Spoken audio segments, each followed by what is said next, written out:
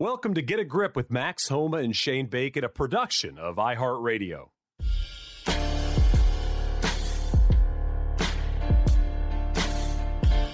Sports fans, golf fans, or just fans, welcome to, just a Wednesday afternoon episode of Get a Grip with Max Homa and Shane Bacon. Max, just Wednesday after the Masters, just a couple of dudes across the country from each other talking about golf. That's what the people want. Yeah, it's exactly what everybody's been craving. No Laying Up was doing a try-hard move by doing it like 10 minutes after the Masters, so I figured we'd wait a few days. It's getting harder and harder, Shane. You're busier and busier. I'm busier and busier. I'm currently driving up the 5 freeway in Southern California from a video shoot with Titleist, so pardon us if the noise quality isn't A1. But I'm glad we can still talk about it. It was still a cool week, playing Augusta in April, and you calling the Masters in April is pretty special for one podcast to do that. I feel like that's got to be a first. I had one eye on your card the whole time, as I tend to do. And then I would dive in and watch, some of the things on that Masters app, which is unbelievable, in the evening. But, I will say I was pretty invested on Friday evening late. You flagged one on 17. You had a good birdie putt there. And I know for you, it's disappointing not to make the weekend, but can you just kind of talk on the week this time versus November and just the differences, the different feelings, having patrons there, all that? Yeah, I really wasn't, I missed the cut by one both times now. And I would say I felt more disappointed in November I guess, the reason being was it just didn't feel like the Masters I know, which is obviously because it wasn't. And it's not a knock on the tournament. We are all so glad that it happened, and I'm so glad I got to play. But when you leave there, especially after missing the cut with no fans, it was kind of had this eerie feeling to it. So I just really felt like I didn't get the full experience. I didn't get the par 3 tournament, which obviously we didn't get this time, but even so, I didn't get the par 3 tournament. I didn't get my family there. I didn't get Lacey's family there. I didn't get the golf course with some fire. Like, just so many things just felt not how I would have pictured my first Masters. So I was also extremely disappointed this year, missing the cut by one, especially considering I'm, playing quite a bit better and I have a lot of things going on that a good finish would have helped me with. But at the same time, I did leave very appreciative of getting to play Augusta National in the Masters in April when the golf course had a lot of life to it. The fans were out, getting to hear some roars and some cheers. It was just like, I just definitely left, I feel like this time, a lot more thankful of what I got to go through. And again, it's not a knock on the one in November, but when you picture your first time at Augusta National playing the Masters as a little kid, you picture it with a bunch of people around you and, teeing off on 1 and not 10 and, teeing off when you get pretty nervous. And I didn't get those nerves in November like I did this past week. It was a totally different experience and it was a lot of fun. I wish I would have played better. But at the same time, I do feel like now I have that experience. Kisner had that quote that he said, I feel bad for people who played their first Masters in November because they basically didn't really get any extra information that they would need to feel experienced. And I do feel like I have that now. I feel like I get Augusta National, the golf course, so much more now. And I'm looking forward to being back. And I don't feel like I missed anything. I'm really, really thankful that, my family and a couple friends got to come out. It was just like a really cool, minus missing the cut. It was kind of one of those perfect experiences. So you had I haven't talked to you about this, and I was very interested, and I was also very impressed. So take that as you will, as a compliment. But you had a practice round day. I think it was Wednesday. You went out with all these Euro Tour guys. What was it? It was like you played with who? Poulter? Was it Poulter? Yeah, Poulter, Wallace, and Henrik Stenson. Yeah, and like I don't know. That to me, as a fan of golf, that to me as an observer of the game, that is one of those moments that to me is just such a Masters moment where you play a practice round with a different group of people. Is that something you do week to week? Is that a one-off here? How did that come about? Kind of how was that experience? It's definitely more prevalent in the majors because there's no Pro-Am. So and the Players Championship as well, because you have more opportunities to just play practice rounds. And, typically if, for the Zurich, for instance, coming up next week, I'm going to get in Monday, I'm going to practice, but I'm going to go play 9 holes on Tuesday. And I know this is probably a little bit of a special example, but I'd probably play with the same person anyways. I'm playing with Taylor for 9 holes, and then you go do your Pro-Am Wednesday. So you really only get 9 holes or so to pick pick a group, and you want to play with the people that, you typically play with. And in the majors, you kind of just go out and, play with anybody. And especially at Augusta, the biggest piece of advice I've gotten from, Mark Blackburn or even like Fred Couples, who I got to play with on Monday, is, play with people who have played here. Do your best to play with people with some experience to help you along. And that's especially prevalent at Augusta, but even at all the majors, you want to go see how these guys are kind of preparing for the hardest golf courses of the year. So I've been getting closer to Matt Wallace. We've been talking a bit, hadn't played with him yet. And he kind of reached out and said, we should play on Wednesday. I said, cool. And I said, I don't have anybody else with me. So, if you want to grab somebody, you can. And then, he asked me if it was cool if Stenson and Poulter came along. We'll play a little game. I was in. I really liked both of those guys. It honestly was probably the most fun practice round I've had this year. Poulter is hilarious. His caddy, Terry, he had him do the water skip shot on 16. Terry cold shanked it on camera. I saw that. One of the saddest moments I've seen for one person to have. The moment he hit it, he just put his head down and walked over towards us, and he's like not facing the camera. He's like, I cannot believe that's on camera. I can't believe that's on camera. He tells Ian, he's like, please don't post that on Instagram. And Ian, who is hilarious, is laughing while he's saying it's already posted. Like, I did it immediately. It was truly a lot of fun. The joke, with the Ryder Cup stuff is always funny because there's definitely some kind of innate hostility between the Euros and the Americans when it comes to this. And it's all in good fun when we're playing on a Wednesday at Augusta. But, they're talking about it, and me and Joe are the only Americans in the group. And, they're making fun of, how loud Americans are. And Joe and I are just kind of talking as we're walking on the fairway about, I just said I seem to gravitate and really enjoy a lot of the European and Australian players so much. And it just seems like they're just a lot of fun. They not saying that the Americans aren't. I don't really know much about a lot of the European guys personally. So getting to know Matt a bit better has been cool to just, I appreciate, being around great golf. You don't want to limit yourself to just one group of people. So I just felt really lucky that I got invited to go out with them. Like I said, we had a lot of laughs. I couldn't take the smile off my face. It was just a really good time. But yeah, it's one of those rare things, especially at a major, that sticks out more, is you end up playing with people that you don't typically play with quite as much leading up to a tournament. And you get to, play with someone like Ian Poulter, who's obviously one of the more famous people to ever come through the game of golf. And you get to see him where he's, more talkative, and he was my partner that day. So really enjoying learning about Ian kind of, and him learning about me, and being able to just kind of shoot the shit a little bit more and not be so much in our own golf games. And I don't know, I really enjoyed it. Did you guys take them down or what? We did. We were down early, and then Ian and I both played real well coming in. They, as Matt Wallace said, he said that he and Stenson folded quicker than a Masters chair, which was kind of true. We closed pretty good. And then I birdied 18 to win the press. So it was it was fun. All three of those guys made the cut. I didn't, so I guess they had the last one. But I had a couple laughs on Wednesday.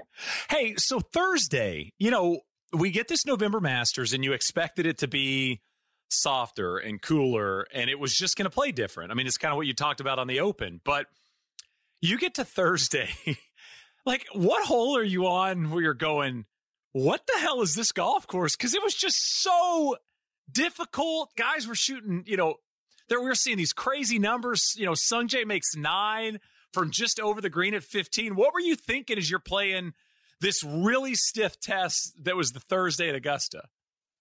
Yeah, I noticed it on Monday on my second hole of the practice round on 11. I hit a putt, and I looked at Joe and I said, this is not the Augusta I've played before. Like, this is already different. And yeah, Thursday was one of the hardest tests of golf I've ever played. It just puts into perspective just how amazing what Justin Rose did that day. It just wasn't out there. Augusta has a very fine line between a good shot and a bad shot, or at least a good shot and a marginal shot where you're going to be struggling for par. And it already has that. And then you add in how firm those greens were on Thursday and how fast they were. And it became insanely small of a line between what good and absolutely dead was. And I noticed it first and foremost on the third hole. I hit a 4-tee shot and was short of the green and 2 up where Bryson had hit his driver. And Bryson chipped before I did. And it's a really hard shot, as anybody knows, from short of 3 to that middle left pin. And Bryson hit a really, really good pitch. And I was kind of up by the green when he hit it, so I could kind of watch what it did. And he hits it up there 2-3 feet.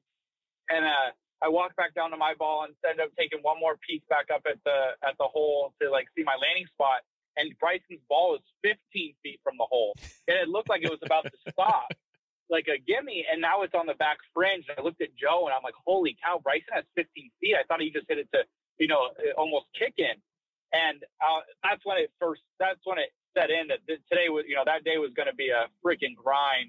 9 was one of the craziest greens I've been on. It was just, might as well be this 5 freeway that I'm driving on. It was so slick and so firm. But it was kind of what you want when you play Augusta National in the Masters. You want it to be hard. You want it to be firm and fast. You want to have to think. You want great shots to be rewarded and bad ones to be kind of penalized. And that's what it was. But you could see that if you played great, you could shoot 7 under like Justin did. And if you played poorly, you're going to get kind of kicked. So I thought it was a great test. And it was, like you said, it was so different from November. Where you left it was so much more important than anything else. And it was, it's difficult when it's kind of like, quote unquote, my first time doing that there.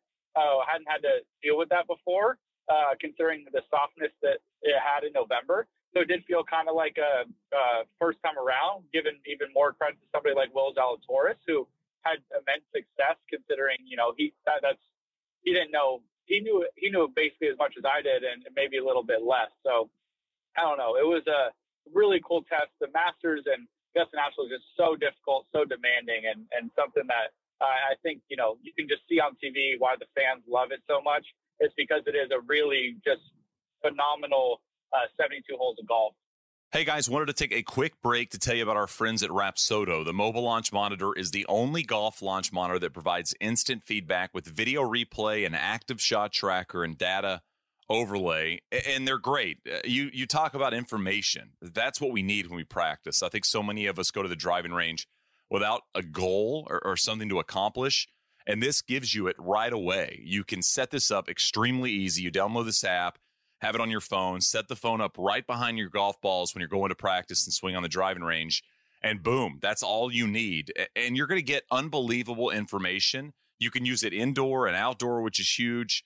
And the accuracy of the Rapsodo mobile launch monitor, it's within 2% of the units that cost upwards of $20,000. And that's important because the costs of Rapsodo is $500. So compare that to $20,000, $500. It's a pretty good deal. And right now they're offering a limited time discount of $75 if you visit rapsodo.com/grip and use the code GRIP. Boom, that's $75 more off.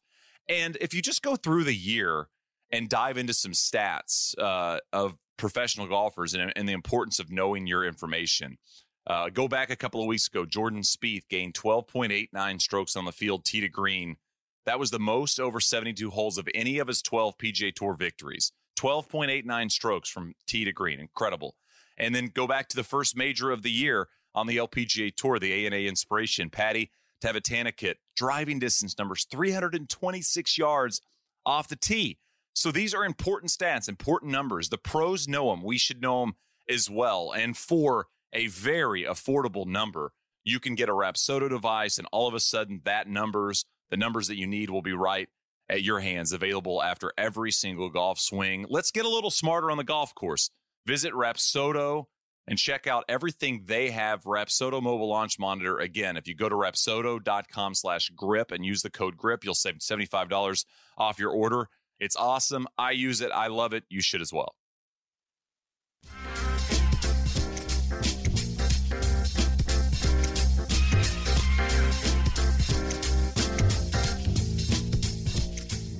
When you now going through it twice in 2 different conditions, what can you tell us that we haven't heard before, not from a broadcaster, not from a golfer that played Augusta? Like, what makes it special for a player? What are golf shots or things you have to do that maybe we don't always attach to when you watch?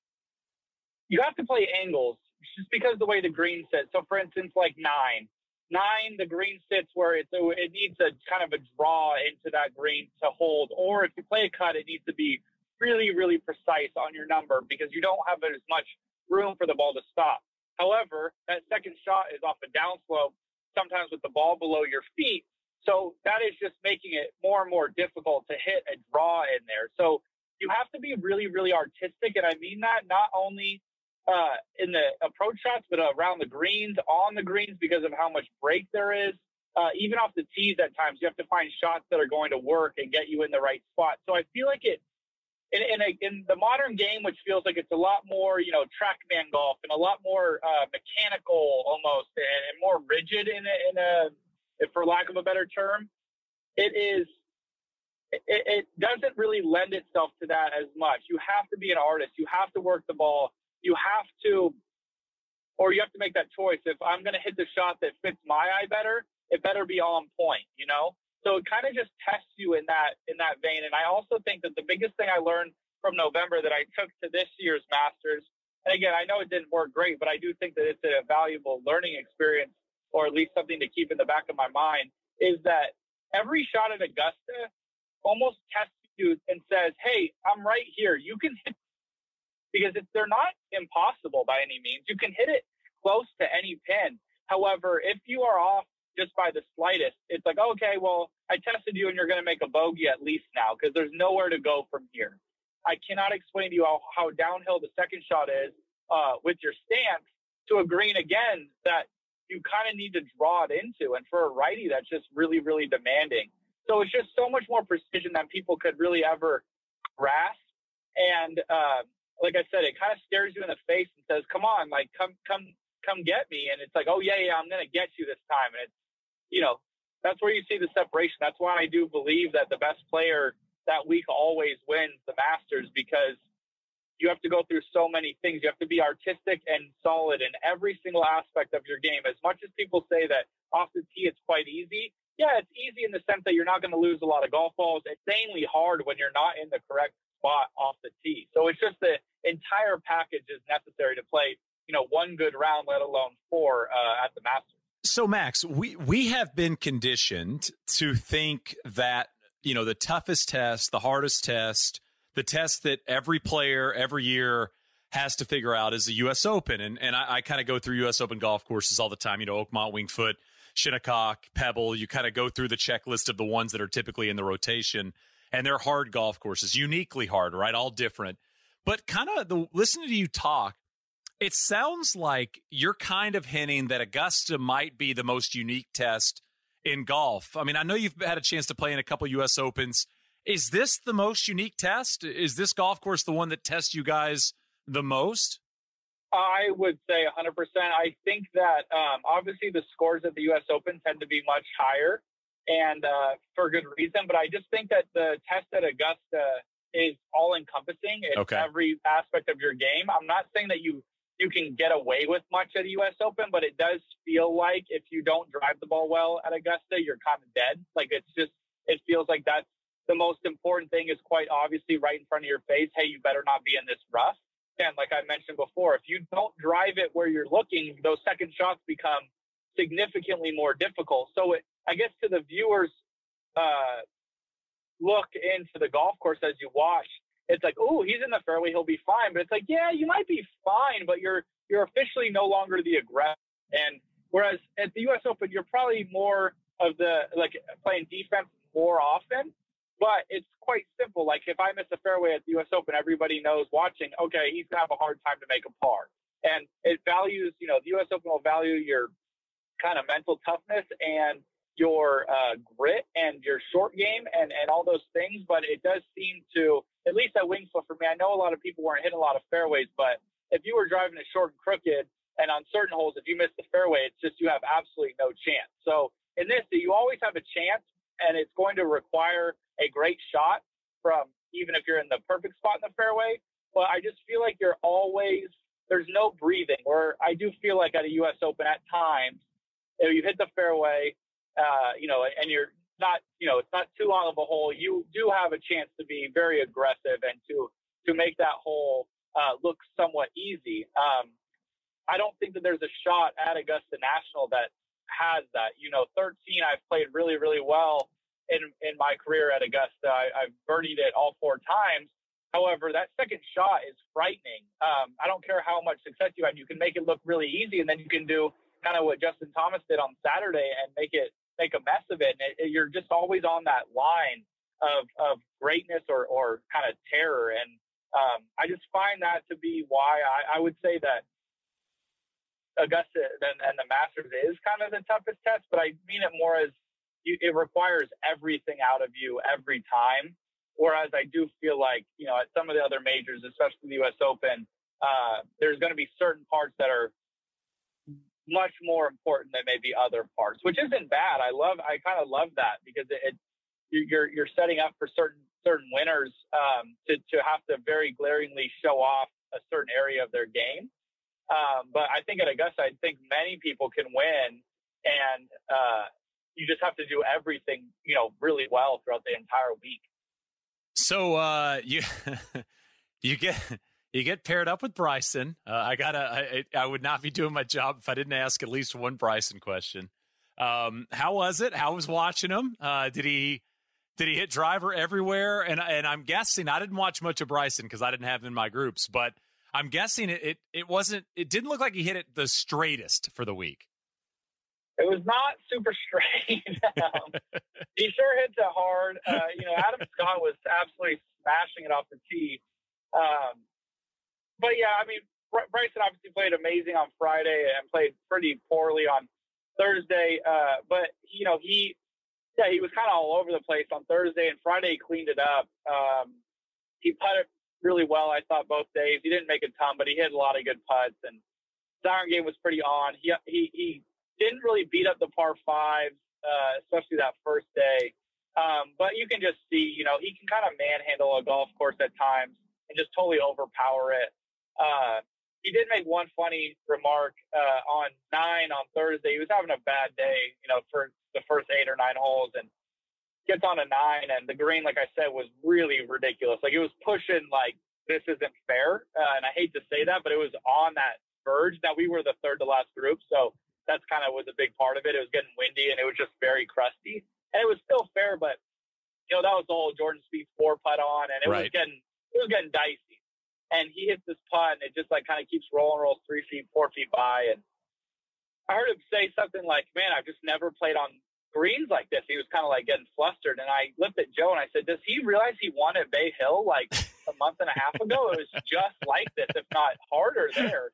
So it's just kind of funny, but that's what Augusta will do to you. It'll kind of push your buttons. And I think they pushed his buttons a little bit the first day, but the second day he got his revenge, shot 5 under. It looked so clean and easy. But yeah, I mean, he's a tremendous golfer. He does, he doesn't have to be all the way on to play really good rounds of golf. And, he drives it so far down there. And at times, any hole he hits a straight drive, it's all of a sudden just like a pretty obvious birdie opportunity, especially if it's a par 5. It becomes such an eagle hole. But yeah, he obviously didn't have his best for the whole week, but it was fun getting to see him play. His short game's really good. Every part of his game's solid. So he does a really good job of managing all aspects of it. And yeah, at any time you can kind of get hot, and it looked his 5 under on Friday looked just so easy because it didn't feel like he was doing a whole lot. And you look up and he's just, he beat me by 7. And I felt like I played, not great by any means, but I mean, I played solid golf. I wasn't hitting it all over the yard.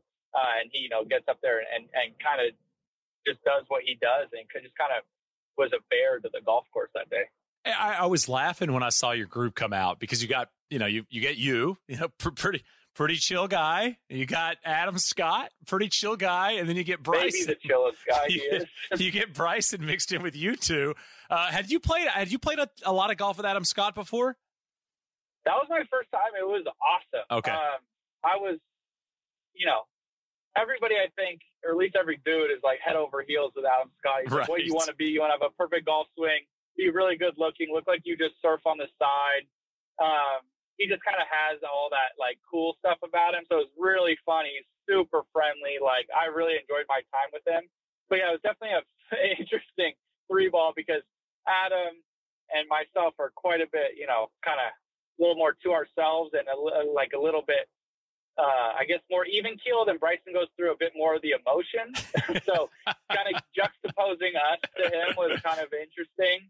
But then again, he beat the hell out of us. So what do we know? But yeah, it was definitely a very interesting group for sure.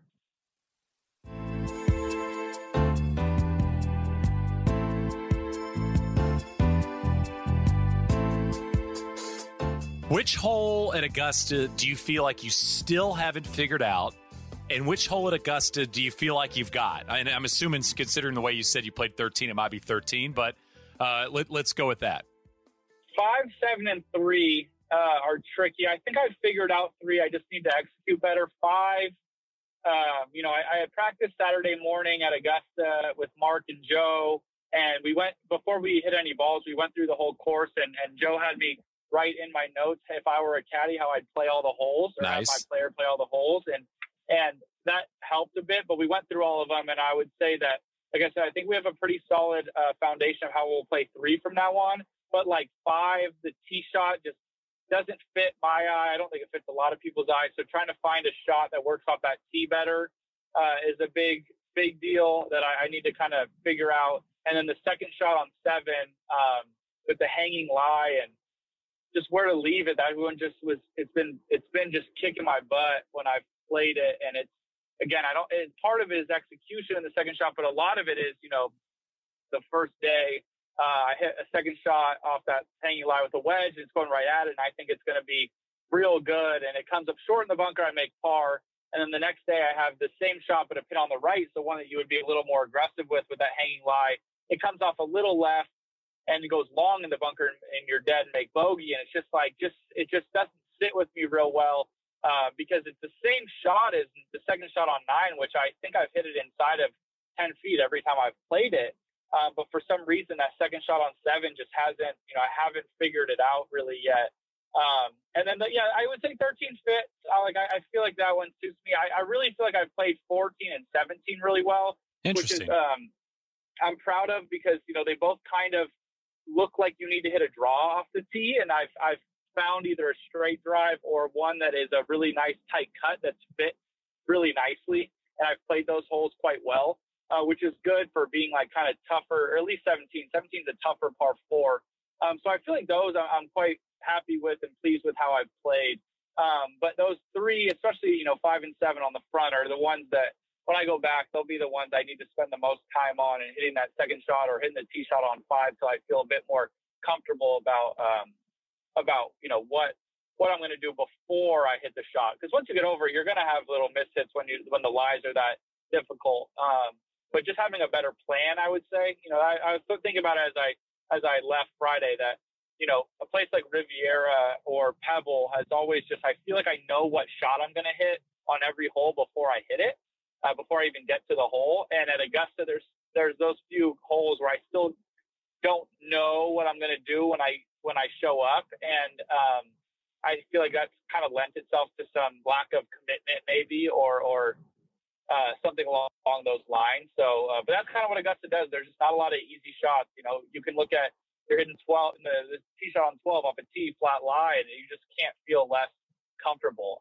So it's just an interesting place in that vein. You could do all the prep you want, but the lies and the stances are just so difficult that I feel like it does take, maybe a couple times to go around to get used to what shot you're going to play and which one will work the best off of those in those scenarios. Yeah, you were. What was the day? Was it Thursday or Friday on 13 when you hit it and stayed up? Oh, Thursday. That was amazing. I think it's because I played with Freddie on Monday. He gave me some secret juice. Well, I was following along, and I was just kind of seeing where you were at, and that stayed up, and you had kind of a run there because you got that up and down. And you were just kind of, the hard thing is, I feel like, especially on Thursday, but I mean, any of the days of the weeks where it's playing tough, is we as golf fans expect birdies on certain holes, 13 being one, obviously 15. And when the golf course is the way it was this past week, there's no givens for anybody, you know? So, I mean, you saw Hideki do it on 15 on Sunday. It's easy to make bogey on any of these holes. So you go through this stretch and you think, finally, I get a hole I can make birdie on. And that shot you hit into 13, it wasn't that far off line. It comes up a little short, maybe a little right of your line, but it comes up, you know, it bounces down there. And if it goes in the water, it's like, now I make 6 on this hole I need to make birdie on. I just feel like that's got to be such the mental battle at Augusta, you know? 100%. That shot on 13 on Thursday, it's one of those where, you know, I've played enough golf to know that what feels good and what feels synced up. And before I look up, I can typically, you know, guess what that ball is going to do. And that, again, that lie is so far above your feet, so it's going to hook for a righty.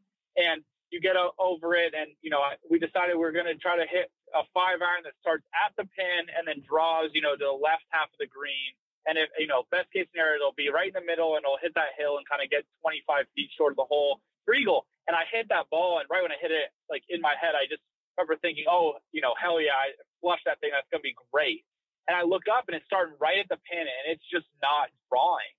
And you're just like sitting there like, what could I have done to make that draw? Because you're expecting it to do so off that lie. And it lands right at the pin. Again, like I would say it was a really good swing, but the club we hit was not to be flown at the pin because that green angles to the right. So it's just not going to cover the yardage it needs to. And obviously got really lucky, but you just can't believe that, like, you know, what shot could I have played different than that? Because you don't want to give up hitting a good shot. So that was one of those shocking ones. And then, then on Thursday on 15, I had to lay up and I had 68 yards, and it's, you know, in a bit of a bowl, and it's a shot that you typically on an average golf course would be licking your chops about to hit it close. And we had just watched Sungjae in front of us, as you referenced earlier, make a 9 from just long of the green. And you're sitting over the 68-yard shot just sweating, thinking, how the hell am I going to make a par? And I hit this shot that lands 1 yard short of the pin, exactly where we're trying to land it, bounces up to the back of the slope, doesn't come down because it's just too firm. And now you have this putt that I have never hit a putt softer in my life that rolled out 18 feet. And you're just like, man, like just so much defense on a shot that on the PGA Tour, we are trying to nearly make, let alone, you know, in this case, just try not to make a bogey. Right. It's just so demanding, but also, again, so fun because that's how it should be. Like I had to lay up. The other 2 guys in the group made birdie because they had great drives and were able to go for it in 2 and be, you know, on the back part of the green. And now I'm in a spot where I shouldn't be rewarded for a bad drive and 1 good layup shot. You know, I should have to grind and be in a tough spot. And, you know, it's a testament to the golf course, obviously. There's nothing easy. It doesn't give you much because even if you did hit a good drive, you have a tough 6-iron or 5-iron or 7-iron, whatever they had in, over water. So it's just, it's like you said, you can hit good shots that don't look good at all. So one thing I found very interesting, you know, kind of following along certain players every day, and you brought up 5. The one thing I found so interesting this year, because I was obviously way more into the Masters in terms of watching it and being and paid attention to every shot I'm seeing, is how many 3-woods came out on 1 and how many 3-woods came out off the tee on 5. You know, these are really long par 4s. You're not getting a whole bunch of roll.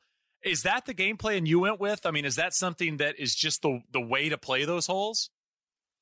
One, I don't really agree with 3-wood. Okay. I don't think that right bunker is nearly that penal unless you get hosed behind one of the lips. Again, now, to be fair, I cut my driver really well. So, like, that tee shot on 1 really fits my eye. 5, I get a lot more. We had talked about maybe hitting 3-wood there in the future Masters we play in because those left bunkers are auto layup. There's not one chance in hell you can get it to the green with like a 5-iron or a 6-iron out of that bunker. I don't care. You could be on it. Dustin might be able to, like that Riv shot. Justin maybe, but good God, even he, I'd be amazed. And it's just, you're dead. It's just a hazard. It's basically like a nearly stroke in distance. You're just pitching out sideways. So I get 5 a lot more. 1, I don't really agree with. But again, everybody's eye is different. But those bunkers right on 1 don't, I mean, they just don't seem to be that penal. They look a little worse than they are, but the ones on 5, you just can't imagine how impossible they are when you're in them. There's nothing you can do. So, yeah, I don't know. But I guess the whole point of it is that people are playing the hole backwards, and you're thinking, okay, 1 and 5 are so demanding. I just want to be around the green in 2, so I have a chance at par on these really demanding holes.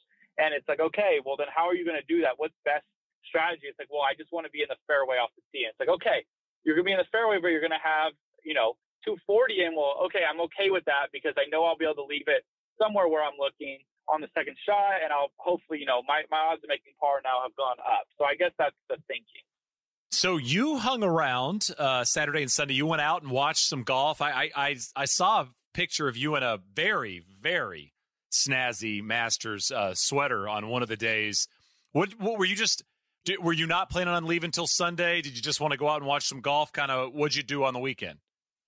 Well, we changed our flight to Saturday night, but Mark and Joe wanted to practice Saturday morning, which I thought would be a good idea. I'm not going to see Mark before the Zurich.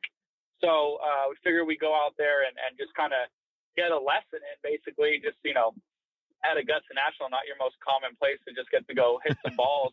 So we got a good couple hours of work in, and my family had left, but Lacey's family stayed for the whole weekend to watch. So I was done maybe around noon or 1, and Lacey, and I guess my dad was there too. So Lacey and my dad, we went and met up with Lacey's family. They were sitting behind 7 or to the side of 7 green.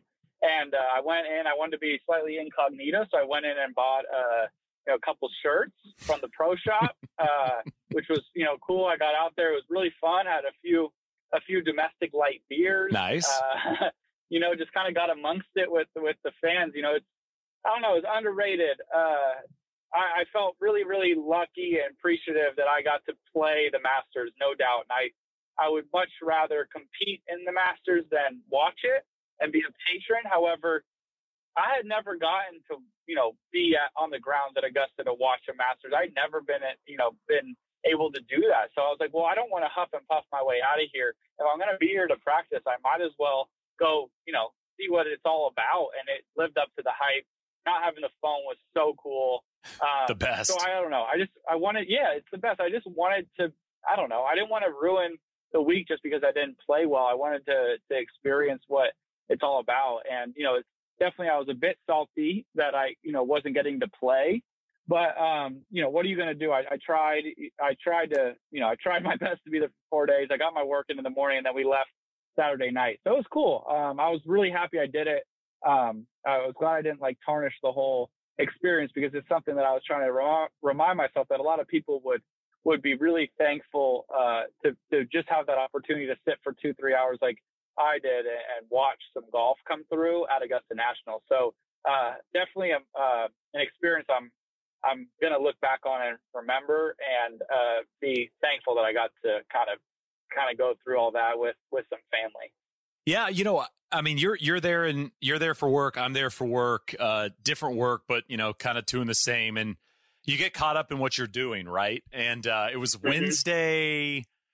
We'd had a couple of meetings. I think I'd done a hit I was doing a hit a little bit later in the day, and I reached out to Damon. I was like, hey, do you want to go walk the back? Do you want to go walk the second 9 and just go out there and experience it? Because again, you're there for your job, and you have to sometimes remind yourself, to your point, this is Augusta National. I mean, when I was 20 or 25 or, whatever, I would have done anything to get this opportunity, right? And so Hack and I went out and walked 10 through 14, and then walked 17, 18, and walked down by 16. And it was just, I think sometimes we get caught up in our lives or our situations, and there are just certain things that you should go do. And so I remember I saw Brad Dahlke out there one year on a Saturday after he'd missed the cut, and he was out there, and he's like, where else would I be? So I like the fact that you went out there and got a chance to walk around.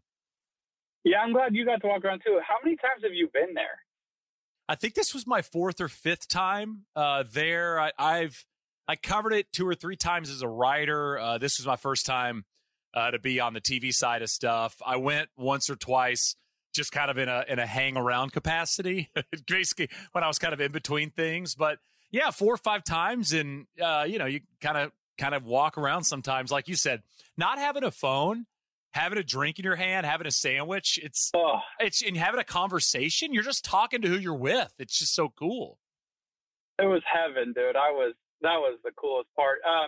Shane, I had a lot of good feedback for you from my buddies that watched the golf. How was it? Kind of a pinch me moment for you to get to call some golf at the Masters? I imagine that's got to be high up there on the bucket list. I mean, much like your experience there in November, and even now, when I'm sure you had these moments every day where you kind of are looking around and you have that moment where you go, I'm here, I'm playing the Masters. For me, it was that kind of the same thing.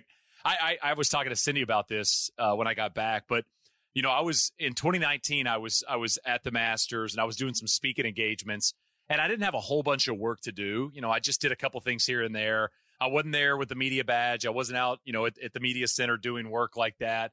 I went out a couple times, and there was this feeling like I was there, but I wasn't really there for anything, And so being busy, getting a chance to be a part of the Masters.com coverage, and then also be a part of Live From, in the evenings every night. It was busy and it was a lot of work, but it was awesome work. And it was everything I ever would have wanted. Looking back on this as a kid, I still remember 2004, Phil winning. I was at my aunt's lake house. There was like 30 of us huddled around a TV, probably the size of a normal iPad now. And to see that now, where I'm at now, getting a chance to do this versus then, it's just, it's like you can't believe you get these opportunities, Yeah, it's just, I don't know. It's the thing I've worked on the most since leaving Augusta last November was trying to be more present and just being a little bit happier. And I just felt like when I was pretty bummed when I left the course Friday, but you wake up Saturday and you think to yourself, well, if you're in the now, what can you do to make, today the best? And it's like, well, I'm at freaking Augusta National with a player badge. I can go anywhere I want. Let's go whack some balls and go watch some golf. I mean, that's the best option I have for the day. And it's a pretty damn good option. So let's go, put a smile on and be happy about where you are. And I feel like same for you, you gotta, like you said, you get caught up in what you're doing at times and for good reason. It's a big spot and, it's a lot of work, but at the same time, you gotta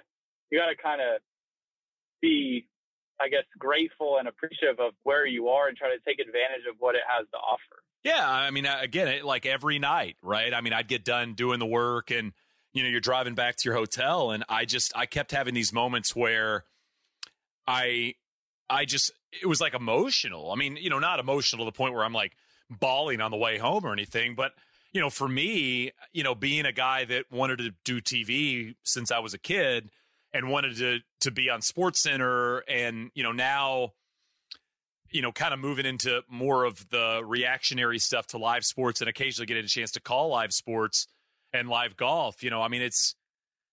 I'm sitting there doing a hit at night and Scott Van Pelt's next to you in the ESPN studio doing a hit at night.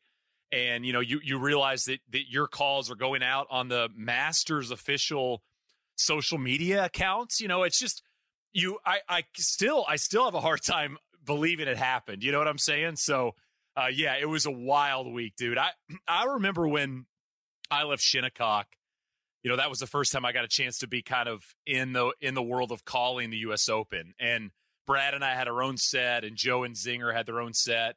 And I remember that Sunday night, just leaving Shinnecock, and you kind of you're going, you're a part of the U.S. Open.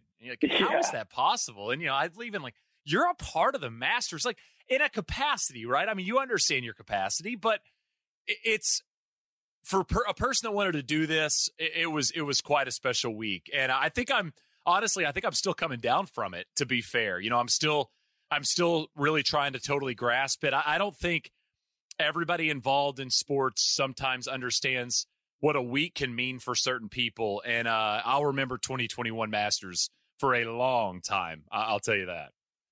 Speaking of that, I mean, gosh, I just can't get over how much this must mean to not only Hideki Matsuyama, it's crazy, but all of Japan. I can't stress enough the 2 times I've been to Japan, how big and important golf is. I was rooting for Xander to win. He's my buddy. I play with him. Like, I was definitely rooting for him, but at the same time, watching Hideki get through that and win and do it for the triumph of a nation is, I tweeted about it. I said, I'd be nervous. I'm nervous sometimes playing for my family, let alone playing for an entire country. I am so happy for him. That was a big spot to be put in. His entire life is a big spot. He just is carrying the weight of a lot of people on his back. And to do it at Augusta and all the media stuff you'd have to do, even if it wasn't something like that, is tremendous. And it's a lot to deal with. And he him getting it done with all the extraneous stuff that is attached to that was wild. Like, I felt borderline emotional for him as he walked off 18. That was as cool as it gets. Yeah, I'm the same way as you. I got a great text from a friend of mine Sunday morning. He said, I never have felt myself rooting for Hideki before, and I'm not sure I've ever gone into a day where I'm going to root for someone harder. So Hideki's a great pro, and he's won, and he's been nearly number one in the world. Like, we know all about Hideki, but I just think headed into the final round, knowing what was at stake, it was really hard for people not to hope Hideki won. And so to see him get it done and to see him, get the green jacket and to be justified as this generational talent, from like you said, a golf obsessed area was quite the moment to see. And I've said it a lot. I've said it a couple of interviews and stuff. Like, we will never understand how big this win was. We'll never understand the impact the win had. But to just kind of see him do it and to see him get it done was like you said, it was emotional. It's the Masters does that, right? It just gives us these emotions. You watch Kenny Perry, who most people there's no invested interest in Kenny Perry, right? And then you see him on Sunday at Augusta, you're like, I want this guy to win. And then you see Tiger in 2019 and people are crying like he needs to win one more. And then you get Hideki. It's just such a freaking cool week, man. It's just such a cool week. Yeah, it brings out everything and everyone emotionally and, physically. It's just a demanding, big, big, big spot for anybody. So, I don't know. It made Hideki's even just more grand.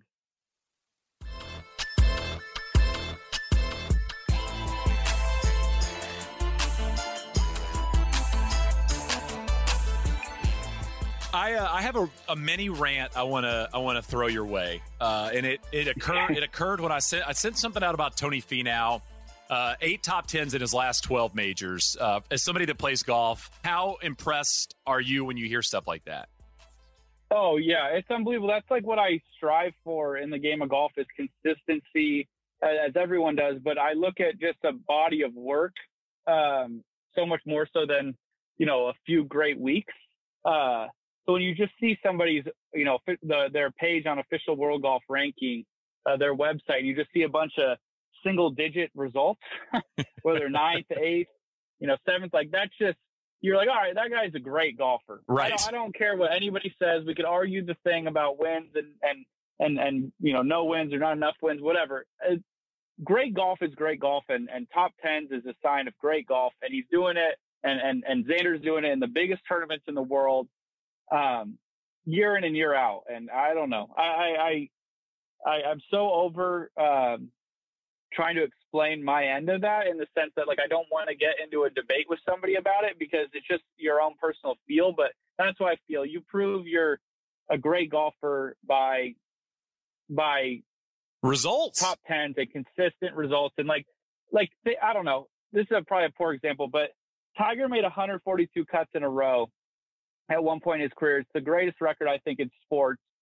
And had he won 0 of those events, I don't know if I'd look at him a ton differently. I mean, yes, I'd look at him differently, but you would still say, man, that is just, you are one of a kind golfer, like just absolutely unbelievable. So I don't know. I feel for some guys, I guess that quote unquote should win more or have been in that position more often. But like I said, great golf is great golf. And I couldn't be more impressed by people who just rack up these top 10s like they're easy, because they are absolutely not. Yeah. And so, I send that thing out on Twitter about his run, these top 10s he's had in these majors. And I got a couple people you're bringing up backdoor top 10s. And much like on this podcast we've done with moving day, which is a term neither Max or I like that much because every day you can move up and down a leaderboard.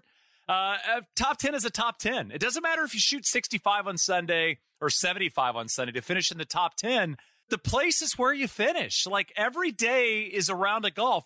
The final round matters more in terms of the result than the first round does. But if you're out of contention, you shoot 67 on Sunday to jump into the top 10, that's not easy to do. And it takes a lot to fire a good final round when you're not in contention. I mean, it's not easy to go out there and shoot some stellar number when you're in 30th. And so to me, I'm sick of this notion that we need to be less impressed with the result because their best round happened on Sunday versus Friday. I don't buy into that. Yeah. I mean, Sunday's typically the most difficult day. And yeah, I guess if you're looking at it in the sense that, oh, well, that person's not, if you're looking at, like you said it, where you're devaluing a ninth place because the ninth place came because of a good round on Sunday, that makes no sense to me. If you get an argument of, oh, well, he hasn't, been in contention, hasn't won a lot, for any golfer, then okay, like that, you could use the argument that, oh, well, he played a great round on Sunday and never really had a chance to win. But if you're saying that a 10th place isn't a real 10th place because they did it all on Sunday, that makes no sense. It's a 72-hole golf tournament. Right. You are just trying to do your best and score the lowest you can over 72 holes. We're told this mantra and this cliche that one shot at a time, get on your run when you can. And why is it that if it's the back nine on Sunday in any event that now is devalued? Were you supposed to pack it in and just say, oh, well, it wasn't my week to win, so whatever? No, like you shine on Sundays when you're a great golfer. And if you can be shooting 67, 65s on Sundays to sneak your way into 10th place, like that's equally as impressive. Again, if we're talking about winning more often or being in contention more often, then of course, then that's a slightly different argument. But when people say a backdoor top 10, like that's a knock, it makes no sense to me. The hardest day to play is on Sunday. I don't care. Yeah, you might not have quite as much of the media attention and maybe some of the nerves going into that Sunday, but it's still a 4-day golf tournament for a reason. And you played great. And you had a great round. It happened to be on Sunday. Just I always think about these things where when I'm doing research for golf tournaments or doing research for Golf Today or whatever I'm working on, and I dive into old players, Arnold Palmer, Jack Nicklaus, Tom Weiskopf, whomever, and I'm looking at their records in a major or a Players or Riv or wherever. I'm not looking at their T8th finish and then going, well, how'd they play on Sunday? I'm just looking at a top 10. It's another top 10. You go through that run Nicklaus had where I think he had like 11 Masters in a row where he finished in the top 10. I don't think anybody's looking into that going, yeah, but was he outside the top 10 going into the final round? It's like, no, it was a top 10. We just looking at the results. It's recency we look at as, oh, well, this guy can't get it done. It's like, he's good enough. He's good enough to shoot 68 on Sunday to finish in the top 10. And if you finish in the top 10, that means 6 guys beat you or 7 guys beat you or 8 guys beat you, and that is it. And so I want the term backdoor top 10 to die. That's my whole point. I'm with that. It's a waste of. It's just a waste. I don't get it. Yeah. It doesn't prove anything. It's inconsequential in what we're talking about. Max, you had something on Michelle Wie. Yeah, well, I tweeted something that was really cool. Grace Summerhays. Wow, you just compliment your own tweet. I like that. Did I say I had a great tweet? You said, yeah, just tweeted out something great. I like that. Oh, sorry. The story in which that I tweeted about was great. A good catch. Grace, who is an all-star, or whole family is just a bunch of all-stars. She is 6. Someone said she's 16. I thought I read she's 15, but we'll just call her 16 just in case. But 16 years old. She's obviously in high school, and she played in the Monday qualifier for the Korn Ferry Tour event in Vegas this week. And she didn't qualify, but she played obviously the back tee, 7,400 yards, shot 6 over, beat at least 6 people, I think.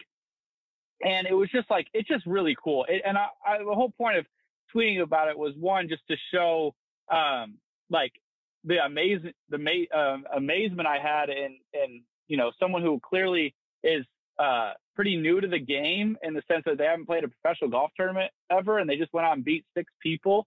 And also just to point out, like, just the story of how she's going to be a freaking all-star when she gets out on the LPGA Tour at some turn. I mean, she is unbelievable. A lot of people talk about Preston Summerage, and he's going to be an all-star as well. But Grace, I would argue, is the one that will just absolutely make an impact really, really fast. She's just incredible. So I tweet about that, and so I had a couple people respond in the same way. One person in particular kind of pointed out, well, I hope that their parents just let her play in, kind of the women's events, or stay out of the men's, spotlight, in the sense, in referring to Michelle Wie, basically discrediting Michelle Wie's career and basically saying how, it could have been so much better had she gone a different avenue. And I don't get that at all. And Michelle Wie has had a phenomenal career. Absolutely. She's won a major. She's won a ton of tournaments. She's had a phenomenal career. I do not think that for one second, because she went and was playing, the Sony Open when she was 13 or 14, that somehow hindered what she did. And also, by saying it hindered what she did, you're almost taking away from how phenomenal the career was. I think it's so easy this day and age to see somebody and say, oh, they're going to be so good, and think, like, No Laying Up was joking about this on their podcast this week, that they did 10 minutes after the Masters, like, try hard. They were talking about how people are like, well, how many Masters do you think Will Zalatoris is going to win? Because someone wrote in one, like, the over under was 1.5. It's like, if that's the bar we're setting for people because of a kind of early success, that's just unfair. Tiger Woods has ruined this for us. People like Jordan Spieth has ruined this for us. Or we can look at something and say, oh, this is a disappointing career. The major and a bunch of wins is a success in any level, in any aspect or space in golf. That is great. So it just didn't sit right with me. I just want to bring it up because I look at Michelle Wie as just a superstar and a tremendous person in the game of golf. And I would never have looked at her career as lackluster in any fashion. That's set up more by people's expectation, which was clearly too big. If you think that this career and body of work she's put together isn't, outstanding. Well, and let me just say to any golf fan out there that is going to say X only won one major, you're going to be saying that a lot, because it's going to be very hard going forward to win multiple majors. I mean, I'm just looking, Max, through the list here, okay? So kind of going back to when Tiger stopped winning like 4 majors a year. I mean, you go to 2009, Stuart Sink, Lucas Glover, Y.E. Yang, 1 majors, right? The next year, Louis, Graham McDowell, 1 major. You have Keimer and Phil winning there. Obviously, Martin Keimer has a couple. The next year, Darren Clark, 1 major. Keegan Bradley, Schwartzel. I mean, you just kind of keep going through this list, and it's 1 major winner after 1. Webb Simpson, Adam Scott, Duffner, Justin Rose, Stinson, Jimmy Walker, Jason Day, Danny Willett, Sergio, Patrick Reed, JT, Morikawa, Bryson, now Hideki, Shane Lowry, Molinari. I mean, these guys are unbelievable golfers, right? I mean, nobody in the world would ever argue the contrary to that. And they have 1 major. And I will venture to say that if you had to bet money, or if you were forced to bet money on how many of those guys are going to win a second major, you would win more money if you bet the under on every single one of them. We need to be okay with the current crop of golfers, and you're out there every single week with them. If somebody like Will Zalatoris wins a major in 2022, right? There is absolutely that does not say he's going to win a second, right? He played great 1 week out of 4 in a calendar year, and that is awesome to see. I hate this idea that we've always got to look at how many could he win, because I guarantee you if we would have all bet money on Sergio Garcia as a 19-year-old, we all would have lost. We just said 10 majors back then. Yeah, I said it about when Colin Morikawa was coming up. I told my group of buddies, I said, Colin's going to win 4 majors. And Joe's like, Dustin's won 1. Right. And I'm going to stick by my call. But the point is like, man, majors are hard to win. Golf tournaments are hard to win. Like the game doesn't just like allow people to just come out there and win any week they want. Like I said, Tiger's ruined a lot of this a lot of this for us. So yeah, I mean, and you did though forget one name. I think you forgot to say Lloyd Mangrum. So I mean, I didn't want to go. I mean, we should probably bring up the master without a green jacket, right? That's our boy Lloyd Mangrum. Every single stat you see. I want you to bring up. I'm forcing you to do this. You had an amazing idea in our NBA chat yesterday. Do you mind sharing that as your good idea, or one of your good ideas? I'll do two good ideas. I got to go because it is my wife's birthday and we're on vacation. Okay. But I actually had, for once in my life, two good ideas.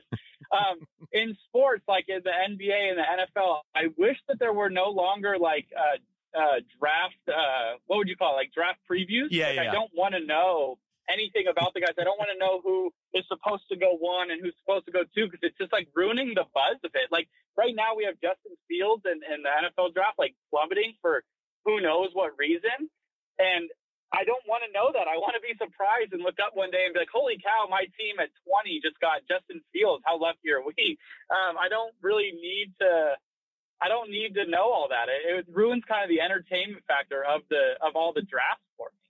Yeah. Your idea basically is we're watching the draft and we have no idea about anybody and we're just surprised. We're just every player that's picked is just a total surprise. And then you get to dive into the player. Oh my God, this Fields guy looks amazing. Look what he did in college. Yes, exactly. It's very, very, so very funny. All right, let's do your second good idea and then we'll go.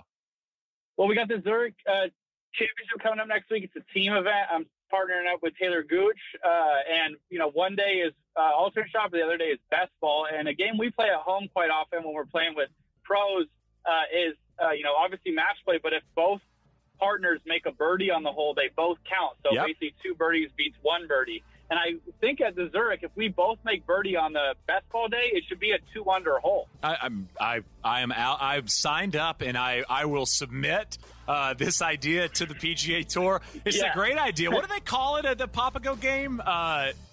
It's not mega birdies. They have a name for it, but it is something like beast birdies or something. But if you both make birdie, beast birdies. Because there was that run you and I had at Papago that one time. We're like, I eagled 9 and 10. You made birdie like on something crazy like 9, 10, 11, 12. I don't know. You and I were like 12 under in a 5. Yeah, we got like a 6 or 7. Yeah, we were just like going bananas on 2, 3 holes. But you should be because in best ball, 1 birdie, that's great. But like, why not? Like, if we both make birdie, aren't we proving that as a team we're playing better than the other team who only made 1 birdie on that hole? I love this idea. This is something that should be in play. Beast birdie. Let's bring it up. Let's present it to the PGA Tour. Happy birthday to Lacey, 30th birthday. We're very excited for her. Max, I know you're in charge of festivities. We got to let you go. But yeah, Masters is done. Can't wait for 2022. I'm excited for the team event. I hope you're getting a little bit of rest and some practice in. And yeah, we'll be back next week. Thanks, Jay. Thanks for doing this. Wash your hands, everybody. Hope you guys enjoyed the Masters. I'm really looking forward to playing with Taylor next week at the Circus. Should be a lot of fun. Beast birdies or no beast birdies.